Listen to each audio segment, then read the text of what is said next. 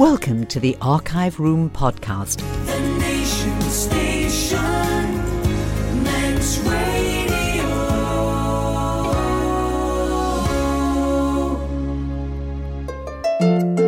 Fastamai, I'm Judith Lay, and I'm very pleased to find you waiting for me at the door to the Archive Room, the place where we keep stories of island life in years gone by, told by the people who were there. So come on in.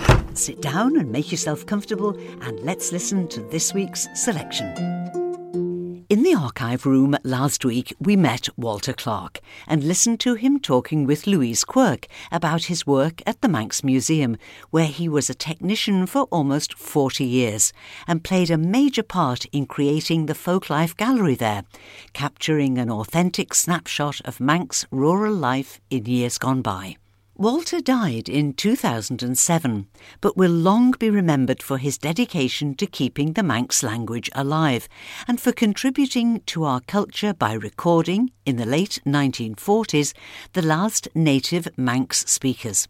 Let's listen now as Walter explains to David Callister how he developed his passion for the language, his involvement with the Manx Language Society, and where it led him. Walter Clarke, a man steeped in the Manx language and Manx law, being born in the island, yes? That's right. Oh, yes, in Ramsey, yeah, 1928. And did you learn Manx as a young man?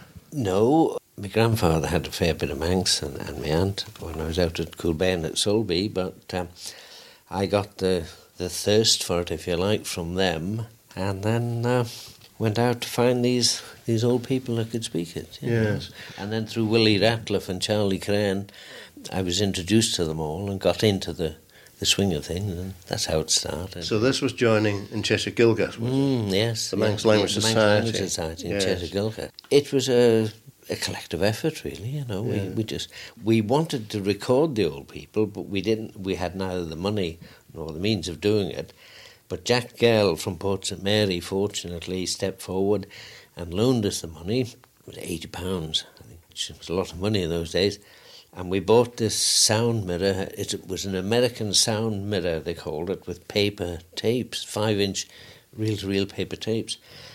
And we lugged this thing around the country, all around the island, sometimes by bus, sometimes by car, sometimes by van.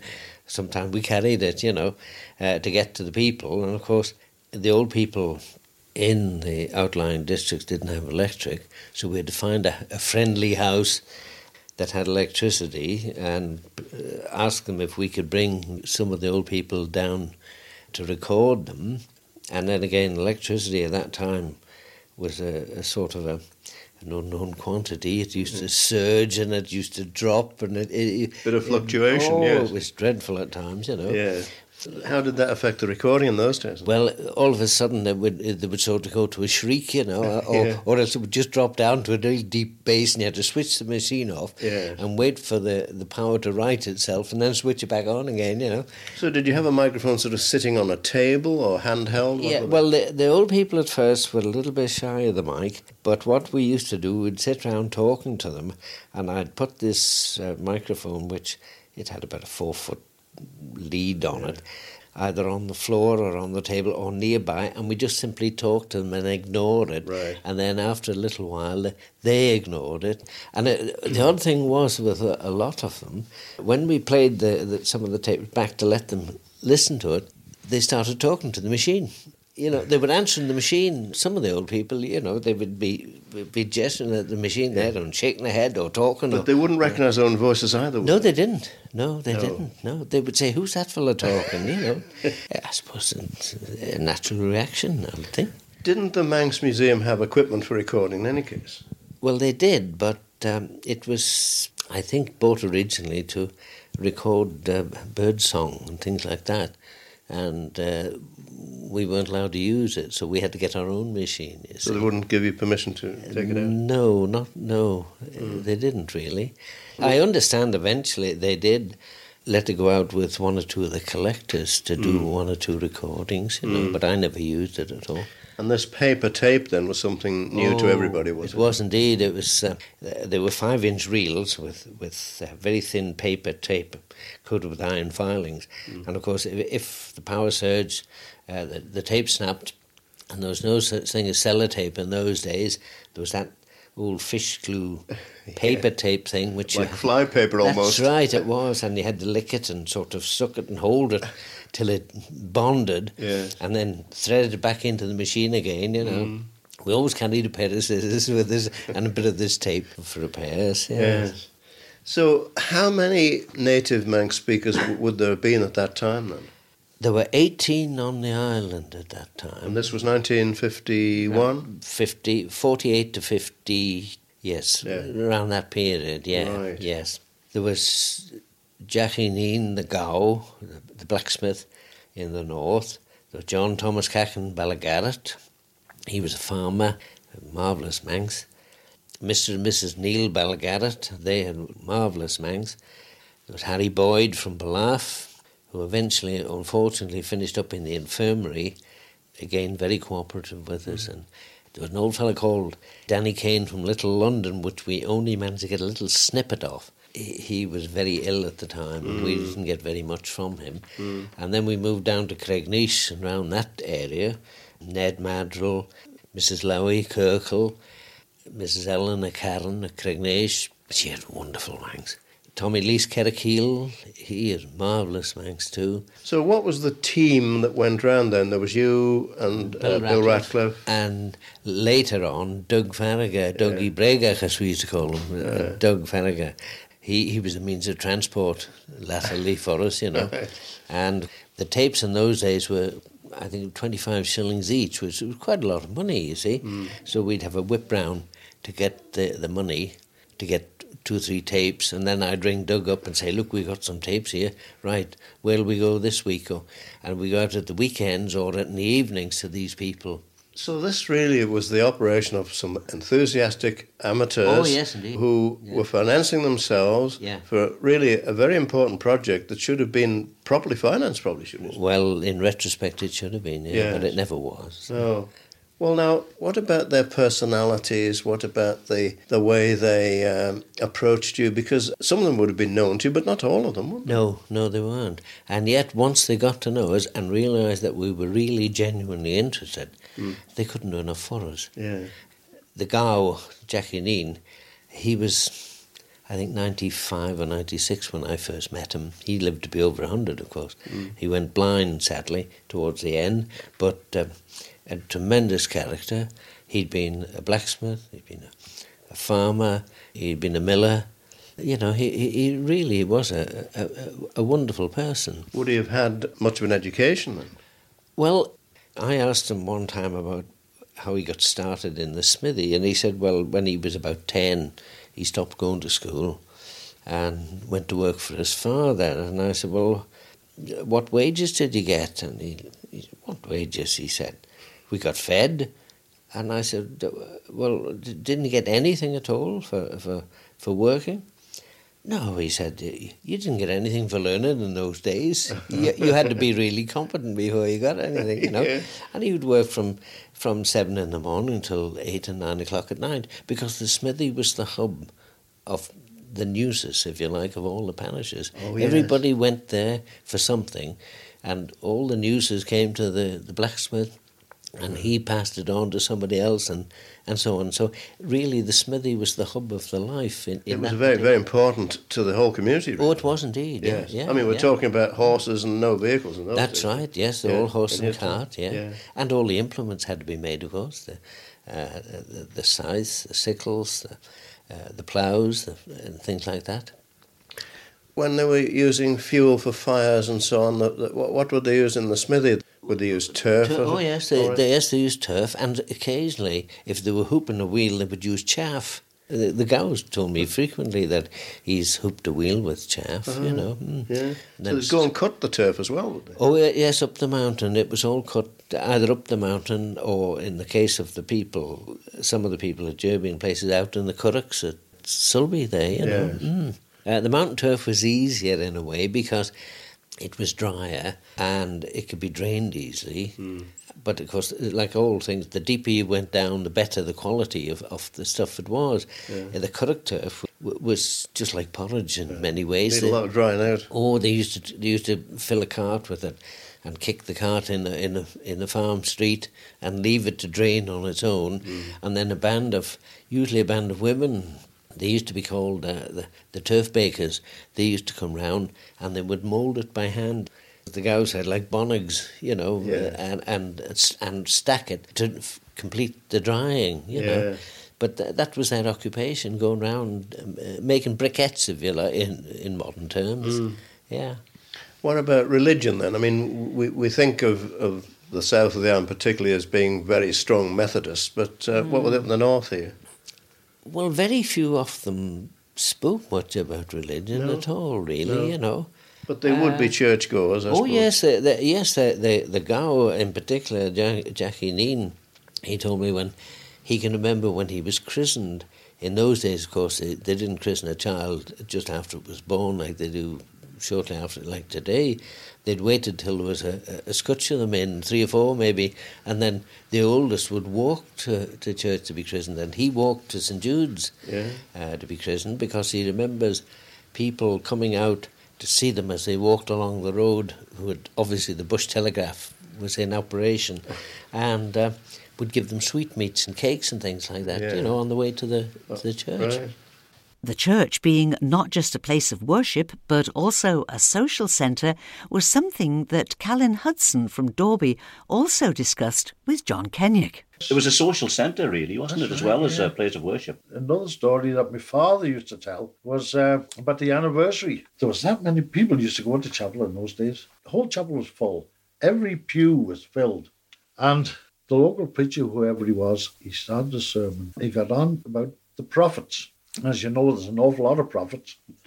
And he was going on and on and on. And now it's about 5:15. He must be out at 3:30. And he's going on. And then the finish he says, and now, he said, we come to Elijah. Where are we going to put him? And as I said, the seats were getting hard and people were fidgeting. A fellow named Tom Ratliff was down right under the pulpit on one of these hard seats, and he just stood up and he said, well, he said, he can have my seat, I won't have the tea. And got up and walked out. And Eddie Leece remembers the Salvation Army and the Sailors' Shelter in his native Peel. In those days, there was a Salvation Army Corps in Peel, a very, very good one, and they operated from what is now the Peel Youth Club down on the front. And on a Saturday night, they would play down in the Market Street, up at Athol Place, down on the promenade. They went round holding this open-air meeting. They were very, very popular. And another thing, talking about meetings such as that, the Sailors' Shelter, Home of Refuge it was called, actually, first of all. The Sailors' Shelter there. On a Sunday night, after chapel and church came out, there was always a religious meeting in the Sailors' Shelter. Now, all they had to heat it in the winter time was one of these big iron pellied iron stoves. Red hot it would be, and the place would be absolutely packed. I can remember Christopher Shimon, who was the MHK for Peel. I can remember him talking there. I can remember my father singing a solo there. After chapel this was, and they all met there. It was a marvellous meeting that they used to have. It wasn't preaching at the audience, it was talking to them. A lot of fishermen there, very, very good. Let's go back now to David Callister's conversation with Walter Clarke. David wondered if the old people that Walter interviewed had any tales to tell about the little people, and it seems that they most certainly had, particularly the Gow, the blacksmith, Jackie Neen from Ballaugh. He said he'd seen them often out in the Curraghs there, you know, described how they were dressed, good jurgus breech and gorham, he used to say, a red coat and blue trousers, as ban vua Malach had a big hat, a big tall hat on their heads, you know. It's interesting, really. He often said he'd been took by the fairies. I I would suspect that he was fond of a little drop of the crater, and sometimes when the boys got under the influence of drink, if they fell astray or fell asleep in the head somewhere, they, as an excuse, they would say they'd been taken by the fairies. Oh, right. Now, when they were talking about the fairies, I mean, when he was talking about their dress and so on, do you think that he genuinely believed that he'd seen them, or do you think he was doing this for the benefit of your team and the tape recording and the sort of history that he's been brought up with? Well, we were a bit sceptical at first, but we have one tape where he describes how he was took by the fairies, and he said he was walking home, and they led him into this field, and he walked around the field 4 or 5 times, and then they went out past on the road again, and he describes it all in Manx. He says, "When we go Hollantide, as do me, I went past this house, and I said, the show Thai June, that's John's house. That's the show Thai Harry, that's Harry's house." And he said eventually he got home, and he said there were 2 blisters on his heels. He said, "Got his leu and like half eggs." Mm-hmm. And he went to bed, and when he woke the next morning, there wasn't a trace of any of the blisters. He said, because they were fairy blisters, and they went during the night. But he was very sincere about that one. But were there others that you spoke to that spoke of fairies then? Yes, Harry Boyd from Bluff, he mentions them. Scaduan, he used to call them, the shadows. Oh. And Scaduan Gaulach. Gaulach is chains. It means they rattle made a noise, Mm. But a lot of them, I think, sensed that a little bit of smuggling was going on now and again in the old days. And of course it was all usually hidden in the churchyard. And they wanted to keep people away from the churchyard, so they created these illusions and noises so the people wouldn't go near the churchyard to find out what they were up to. I don't know, but that's something. And yet the Gau told me, now he was about 98 that time, when he was a boy, that was going back almost 100 years, he spoke to an old woman who was very old in those days, that's going back nearly sort of 200 years, about June the Dock. Now, John the Dock, he lived at Derby, and he and his brother used to smuggle. They had their own still there, you see, and they used to run the stuff across to the Scotch coast and the Galway coast there. This stuff that they'd be brewing then, Walter, would have been the sort of thing that would probably have created, if you took enough of it, hallucinations then. I would think so. It was like poachine. Yes. The Irish poachine, you see. So that, to some extent, might explain some of the fairies. And a lot of the old people thought that because the flour wasn't refined as it is today, and various herbs grew in it, and all went into the mix, if you like, you know, because tea wasn't their drink in those days. It was a form of ale of some sort, and they brewed all sorts of potions and things. Well, if these herbs or these plants went in with the flour, heaven knows what you were eating in the old days. They'd be taking drugs without knowing. They would be, indeed, yes. Well, it's interesting talking about this fairy lore, because, I mean, it has been in Manx tradition for probably as long as anyone could ever go back, really. I don't know how to think about it. I've been a little bit sceptical, I must admit. But what I have found is that the Gau described one time how he came across a group of them in the Currachs, and he said he used a particular shout. Now, the old people had different cries and different calls for different animals, like the cattle and the pigs and things like that, to call them in. And he used a particular shout, and he said they all lifted and disappeared. Now, Mrs. Neil Garrett, when she was young, she used to be sent down to the Currachs at Bride there, while her father and her uncle, they had the loaded guns ready when the geese came in, and she would go down and she used exactly the same shout that the Gow used to lift the geese so that they could take pot shots at them. So somewhere along the line, I begin to think maybe that a lot of these things they saw floating about and dancing about in the cuttocks were birds, not fairies, you know. When David went to visit 2 farmers from the Grenaby area, he was keen to find out what they knew about the little people. But, as you can hear, Howard Jones and George Garrett and a few other friends with them in the farmhouse were having such a good time that David was in danger of not getting any stories about anything. Right, come on, let's get started and get some stuff on the tape. George. Yes. No, you won't. They're long gone, all that now.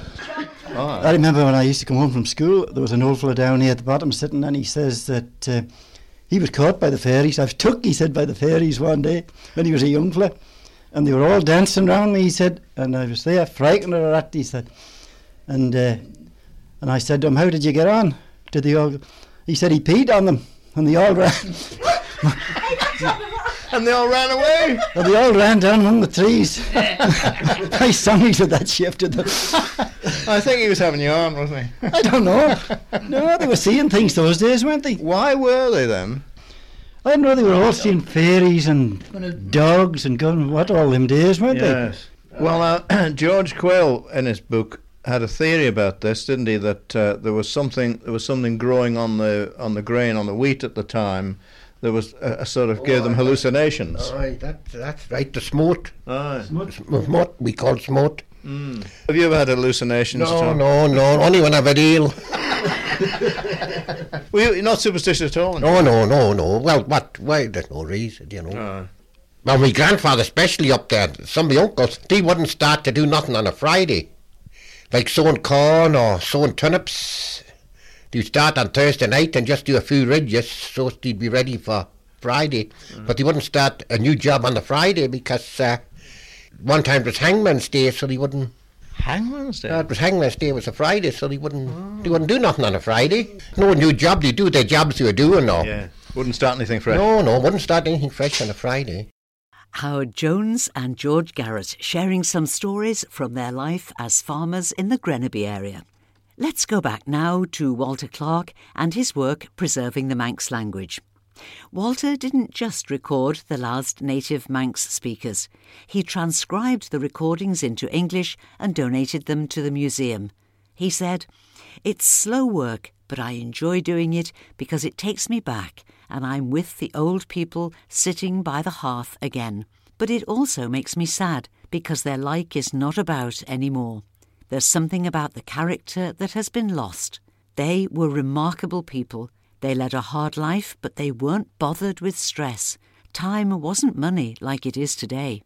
None of them had travelled very much except to the fair in Douglas, but they were much more contented than people are today."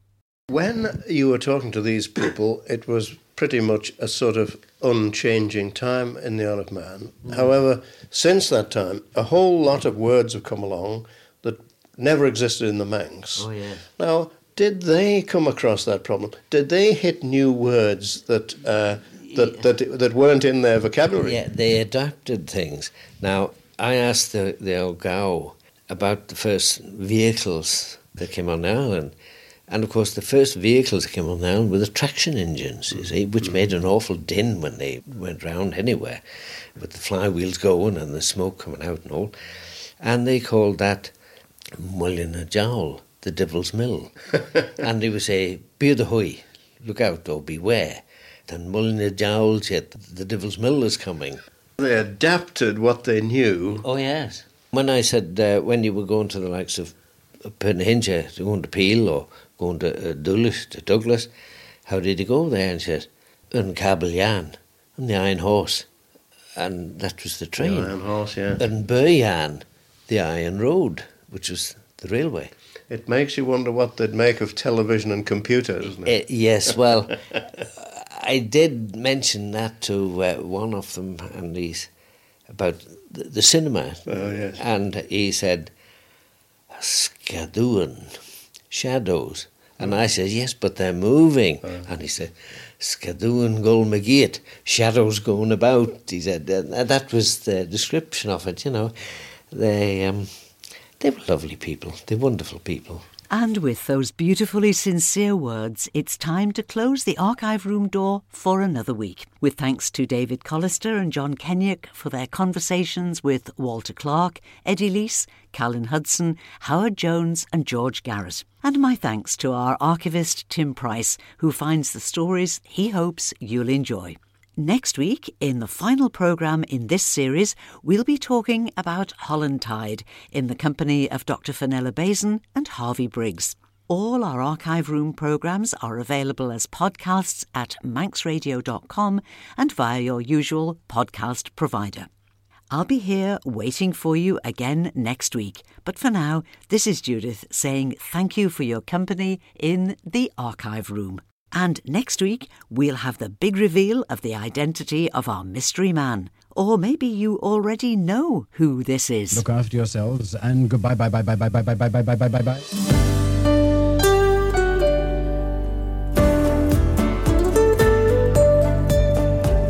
The Nation Station.